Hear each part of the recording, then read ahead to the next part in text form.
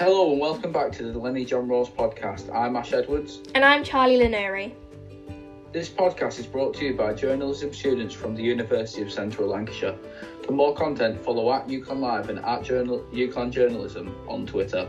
Joining us this week is Len and Amy Parks, his first ever physiotherapist.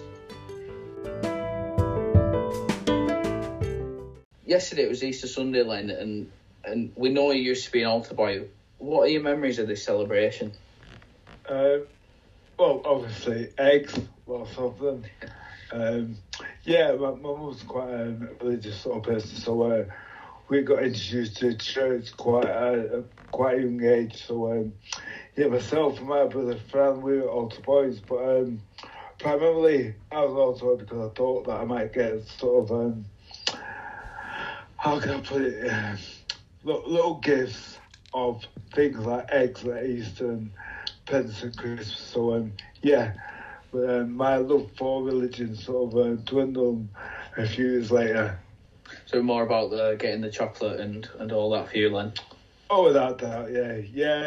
I mean, I was quite a believer, but as time went by, I sort of noticed and saw a few things that made me sort of question things. So, no, not so much anymore, I'm afraid. But the weekend just gone. Did you have a good time with family? Yeah, fabulous. Yeah, we're now, obviously, I've not been out now for about 4 weeks. And now we are just starting to learn how to live with one another without trying to kill one another. So, it's been good. Good weekend. Plus the sun's out as well. Has faith never been part of your darker days? So when you've been struggling, have you never looked to faith in that way? No, not at all. I mean, I've had quite a few people tell me that faith will help me, and my mum has said that she'll pray for me, but obviously the logistics of MND mean that I'm going to get worse, not better. So I don't think any amount of praying is going to help me in that respect. So, no, I don't really need faith. I think that I'm generally quite a good person anyway. So, I don't need to turn to God or anything like that at all. Not my bag. Fair enough. So moving away from faith and Easter weekend, Amy, you used to be Len's physiotherapist. And then you started working at UCLan, but quite recently that's changed for you. So what are you doing now? So my job has always, since being at UCLan, it's always been a split job. And on a normal week, I work 4 days teaching and supporting the physiotherapy students. And 1 day a week, I work in intensive care at Royal Preston Hospital, supporting the physio team there and working with them. But a few weeks ago, that took a little bit of a switch. So at the minute, I'm working more days at the hospital and trying to keep 1, maybe 2 days for UCLan work, but working at the hospital 3 or 4 days as I've got time, really. Just because obviously as a hospital, as an NHS, as a service, we're having to respond to the crisis that we're in with the coronavirus. So that's where I'm up to currently. You're such a goody-goody, aren't you? I wouldn't say that, Len. It was a very difficult decision and there was lots of reasons not to go and do that. I had to sort of really have quite a strong internal conversation with myself about was it the right thing to do for me and my family. But it's funny how you feel quite a magnetic draw, I think. And I think you can see this in a lot of the NHS staff currently, is that actually the sense of duty and the sense of responsibility is massively increased from what it already was. Do you feel a sense, and this is like playing devil's advocate really, a little bit of sort of guilt that you have to do it, or is it just because you're a nice person? For me as an individual, definitely not guilt. I don't think that comes into it at all. I think a sense of, it sounds really twee, but a sense of responsibility. I'm a professional with skills, and I think particularly at the minute and this particular virus, There's an awful lot of work for physiotherapists to do. So for me not to go back and offer that time and to the patients and to support the team generally, it just didn't feel right at all to sort of sit at home and watch it all from a distance. I actually genuinely want to be part of it and want to make that contribution, and I think a lot of other people feel like that as well, actually. I've got to say that obviously having knowing that how well I do know you, that does not come as a surprise at all. At all. It's funny though, Len, because I mean, don't get me wrong, the virus is, you know, I mean, it's really quite unbelievable times that we're witnessing and living through at the minute. But, you know, I see a lot of highly committed people, you know, delivering amazing care under normal circumstances. And at the minute, it just feels like actually we're doing more of the same of what we always strive to do. It's just the goalposts have changed for us as a service and as an NHS. You know, we're having to deal with very poorly patients en masse and very contagious patients en masse. But actually the principles of what we're doing are the same as what happens every single day. So it's really quite amazing to be part of it, actually. It's quite overwhelming. Yeah, well, I think I probably speak for everyone when I say that you guys are absolutely incredible and don't get enough credit at all. Yeah. Certainly don't get enough pay. Yeah, absolutely brilliant. I think it will be interesting, won't it, to see the longer term sort of impact of all of this. I think generally, you know, the NHS was well respected, I think, anyway, by the general public. I think most people could see the benefits, even if there were some drawbacks every now and then. But if you think about your experience, Len, and you know, the care that you've had from the M&D team, you know, it's absolutely fantastic. And but I think it's probably made us really stop and think about valuing it a little bit more than we perhaps did. And I'm hoping that now, you know, the politicians will see it through a different eye as well, really. But we shall see. Yeah, I'd like to think so. Well, we had the sort of number one guy in the country coming out and lauding praise on those two nurses in particular. So hopefully that will be like the first step in you guys getting what you actually deserve. Yeah. I'm glad he's better though, I have to say. I'm glad he's home again. Oh yeah, of course. Yeah. So Amy, you've gone back to the NHS to help out during the COVID-19 crisis, and so have a couple of your colleagues who have also helped Len in the past. Do you want to talk to us about them? Yeah, so Len is looked after under a couple of different teams at Preston, aren't you? You've got your main motor neuron disease team, but also the respiratory team, the long-term ventilation team keep a very beady eye on you, don't they, Len? Oh, they do.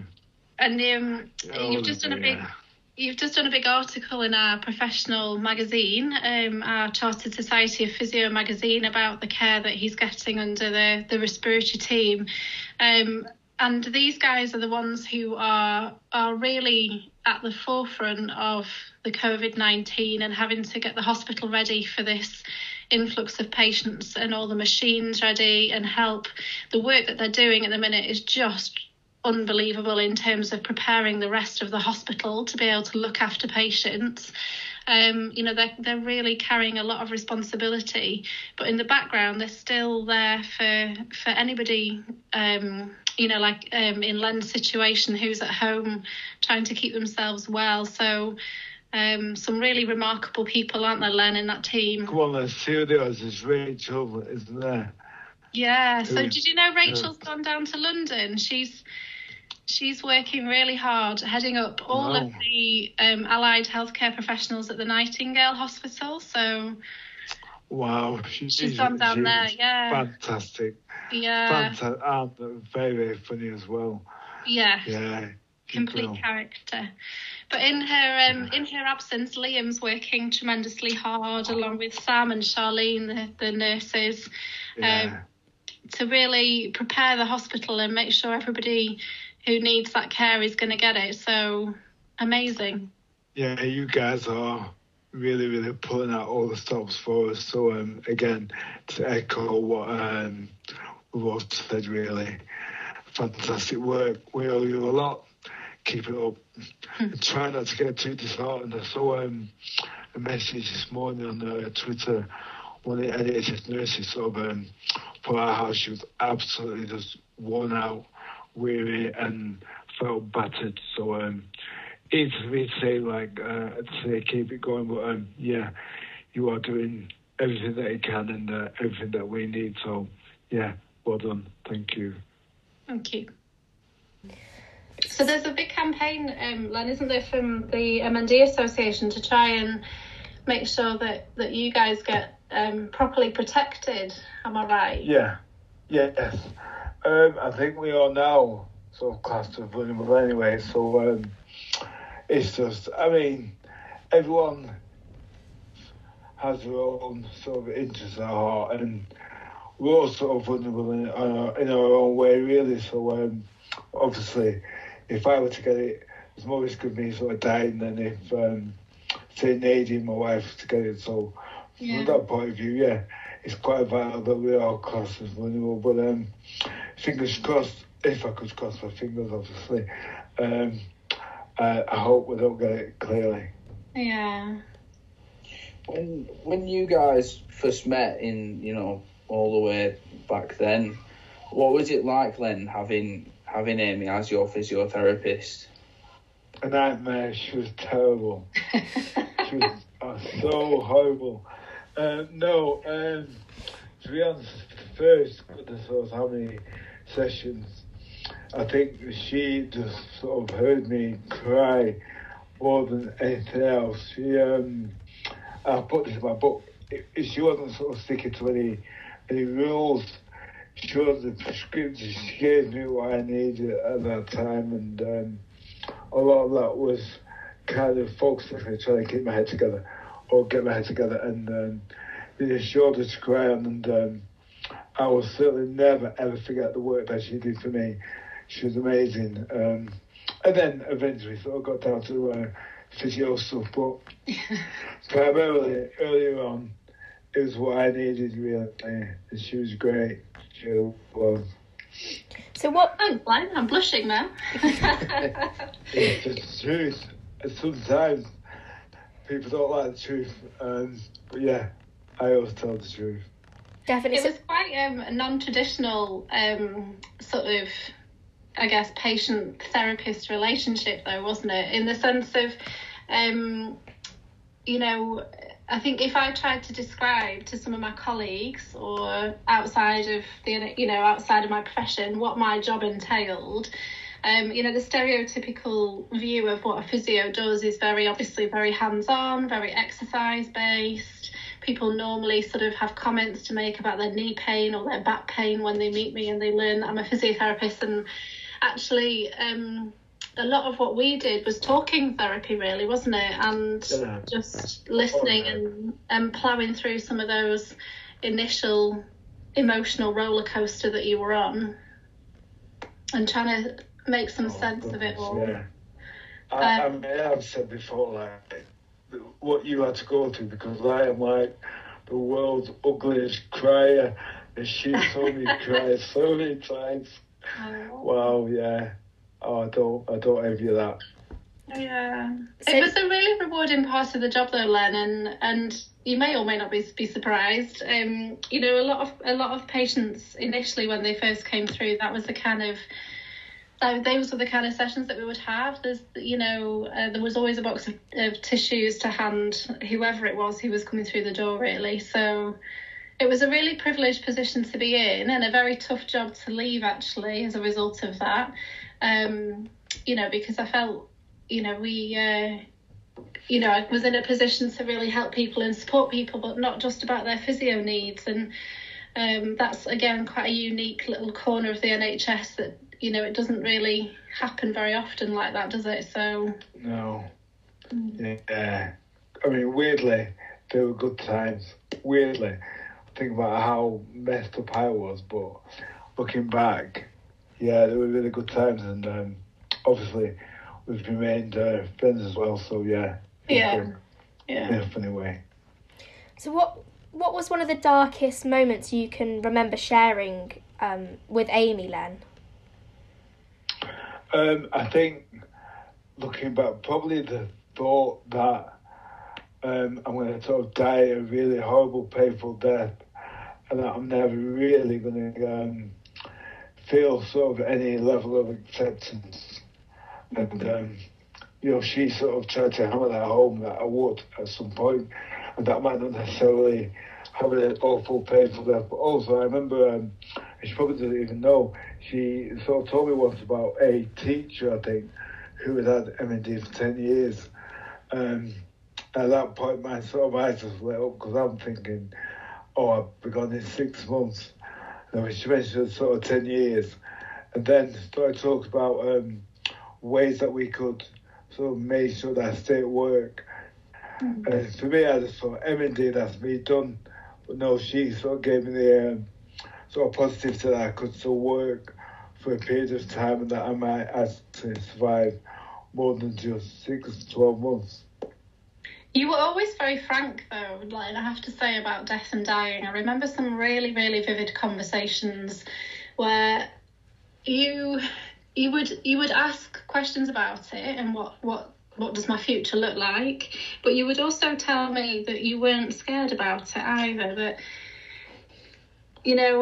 correct me if I'm wrong, but I remember that. I've always said that, yeah. Yeah.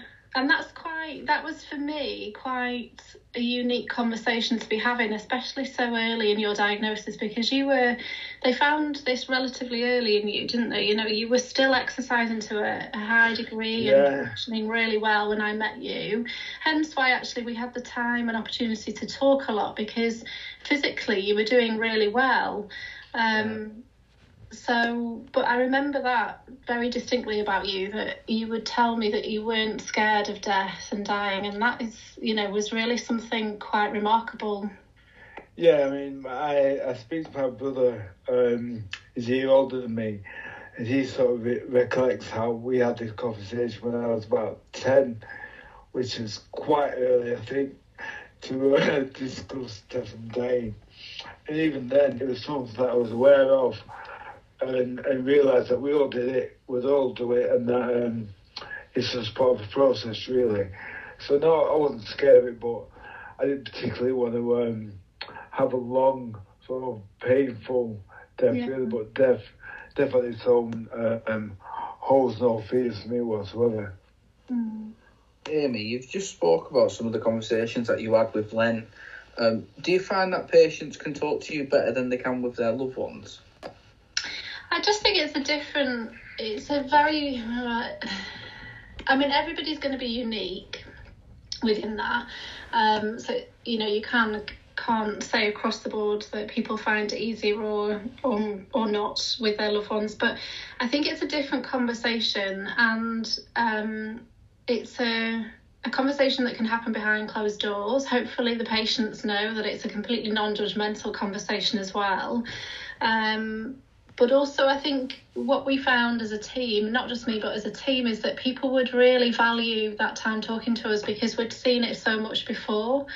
I think most people, when they're diagnosed with motor neuron disease, have really no experience of it and no knowledge of it. It's not something that's in the everyday press like cancer or, asthma or heart disease. Those things we understand a lot more about, don't we, as a general population. So when patients were first diagnosed, they really very quickly started to trust us because as a team we had an awful lot, and still do, the guys who are working there still do have an awful lot of experience with MND. And I think that in itself, do you agree, Len, just opens up conversations that you wouldn't normally have? I don't necessarily agree because I never at one point thought that you treated me as though I was the same as anybody else. It was though I was a complete individual, so I never thought that the conversation we had you would have had with anyone else. Yeah. I never thought that I was just another number having a conversation about MND at all. I was like, obviously knew about the knowledge they had, but you never once tried to make out that this would happen because you see it before. You were quite sort of made it quite obvious that everyone was an individual, and you made me feel like that as well. So I never got that feeling that you'd had this conversation like a million times. It was though you knew what you're talking about, but you were aware that things differed from person to person. Yeah. Yeah, that makes sense. That was the luxury of the time that we had and that you had with Wendy, your nurse, as well, that the appointments were always really long. I mean, we never really used to meet for less than an hour at a time, did we? And if you think about that in the grand scheme of a hospital appointment, it's unheard of to have an hour with anybody. So you can get through a lot, and the conversations are allowed to go that bit deeper because you've got that time. And also we used to always try and meet people in really quiet spaces as well, away from the hustle and bustle, so that if they do end up upset or they want to ask difficult questions, that actually it's a safe place to do that. So, yeah, it felt like that as well. Yeah. But we did have, it wasn't all doom and gloom. It wasn't all... No. Yeah, we used to talk about a lot of normal stuff, didn't we? And it's always interesting getting to know people's backgrounds. And we talked about, obviously, you at school an awful lot in terms of what we could do, and worked in that with the occupational therapist, didn't we, on all sorts of gadgetry. Yeah. You could hold a pen for as long as possible to mark your books and be able to do your teaching. Yeah, we even worked on gadgets to play golf. Do you remember? Oh, yeah. Yeah, so that we could you could keep your grip on your club. Yeah. So it wasn't all doom and gloom. You did have some fun times together, and you know, made some memories. And I had no idea that physiotherapy involved so much emotional kind of like work. I had no idea. So Amy, to be honest, neither did I, Charlie, when I trained. It's just something that's come out. I think we prepare the students a little bit better these days for these kind of things. But 20 years ago, which is a long time ago when I trained, it was very, very much you learnt your anatomy and physiology, and it was very kind of much more textbook. And what I came to realise, particularly doing that motor neuron disease job, is that it was at least 50% of it was about talking therapy, definitely. And you've been really keen as well for Len to do a TV documentary. Why do you both feel that was important? It came about as a bit of an accidental conversation, really, didn't it, Len? You'd come in to help me in January with some teaching of our third year students around... we were doing some teaching around advanced care planning and a little bit of end of life that we needed to touch on. And Len came in and spoke very candidly to our students, didn't you, about your experiences? Yeah. We were just chatting afterwards, weren't we? And I am involved with a group of other professionals at the university in something called Dying Matters, which is a national charity, and 1 week a year they do a sort of promotional week in May. And so we were working on some project ideas for that. And I just asked Len if he would like to be involved. And he basically said, yeah, it's all ready to go. I've done my memoirs. I've got my playlist ready to go. But I knew it was well beyond my scope in terms of recording it. And so... then I put some feelers out with the School of Journalism, and here we are. It's all about the network.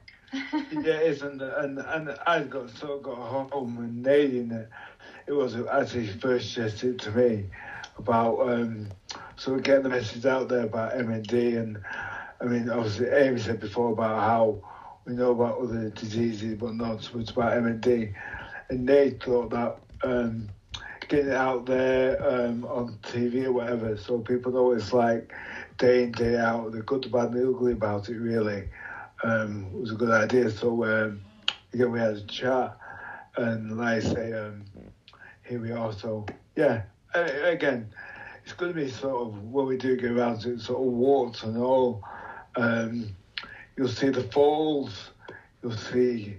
So everything that goes on, but primarily the idea is that people become more aware and that MND sort of gets the exposure that it needs.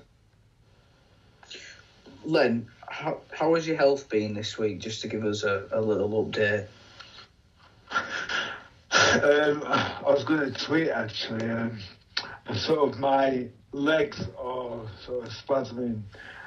I was 30 times a day for about 10 seconds. And sort of seize up, which can look quite funny, and it means sort of, it looks like now that I've got some decent dance moves, but I haven't. My legs are going crazy.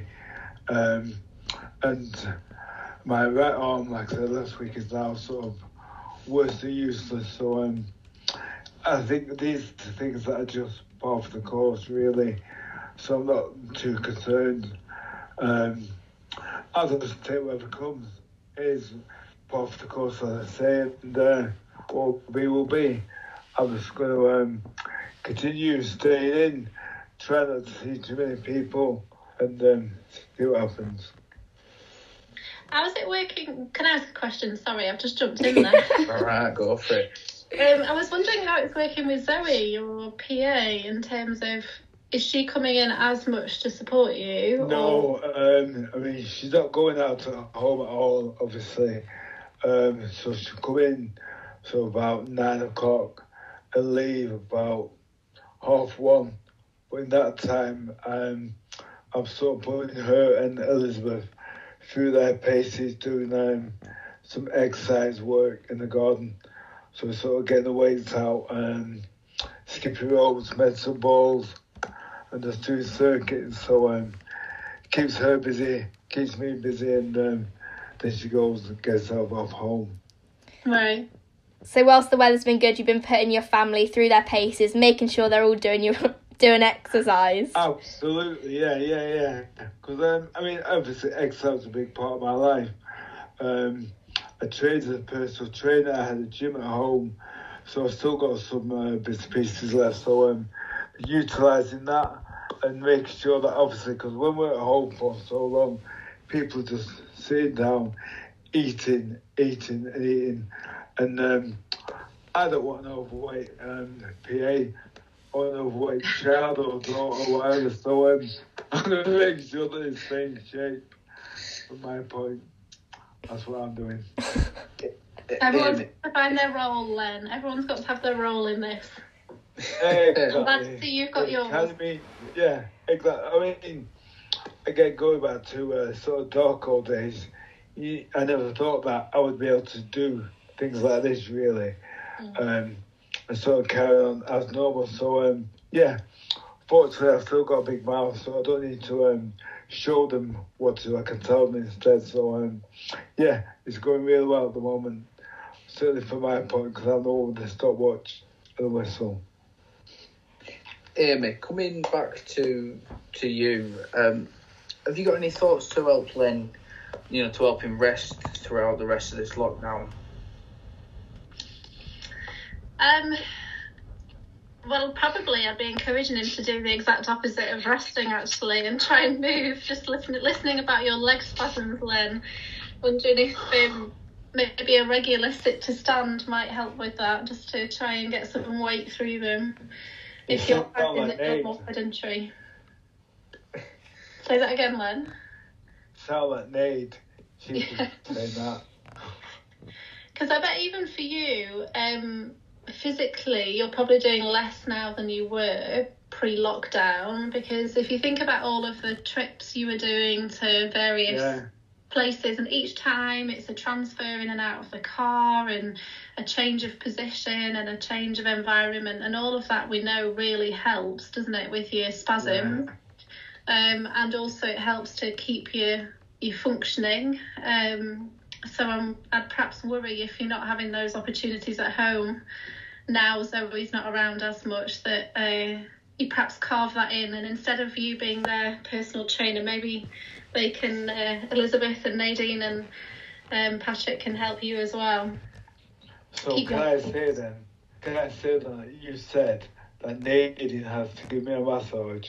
No. And help me with my legs. No, yes, that's what you said. That is not, guys, back me up here. Did I say that word at all?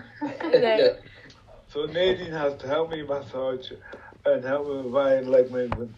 Thanks, Amy. You're That's such a great. monkey. Guys, back me up here. I did not say the word massage at all. I think what you'll find, Len, is I said weight bearing, sit to stand, things that involve a bit of activity. I'm still here massage. That's all I can hear. Massage. think you'll have to- Massage, back, legs, feet, the whole lot. Thanks. I think you're going to have to ask nicely for that one, Len. Oh gosh, never gonna happen. You've not had too much red wine recently, have you, Len? I know you've been quite a fan of that. I'm actually running out. I'm devastated. So I've got to I'm either gonna go on the website and order a crate or sort of slow down. At the moment, I'm favouring ordering a crate. Well, But, yeah, I've not got any with me today though. Although it is only 3:30. I think you've got to be getting someone sent out to get those essentials, Len. That red wine's very important. Tell me get through about it. I will.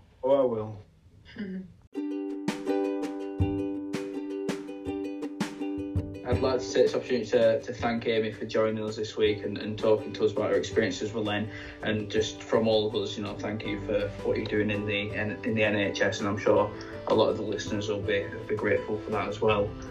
Also, thanks to Len and Charlie for joining me again this week. Feel free to message us on Twitter. Our handles are @AshEdwards2000, @CharlieMurray, and @LJohnrose. And for more content, please follow @UConn Live and @Journalism UConn on Twitter. Again, please do follow to continue the guidelines we've been given in relation to COVID-19. Stay safe, and we'll see you next week for another Lenny Johnrose podcast.